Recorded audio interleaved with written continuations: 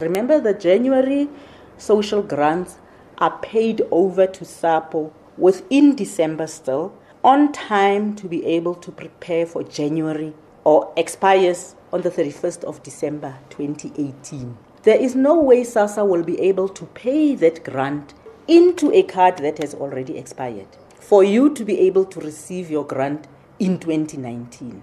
So, it's my grant, I didn't receive my grant, but the fault is the person who did not card swap.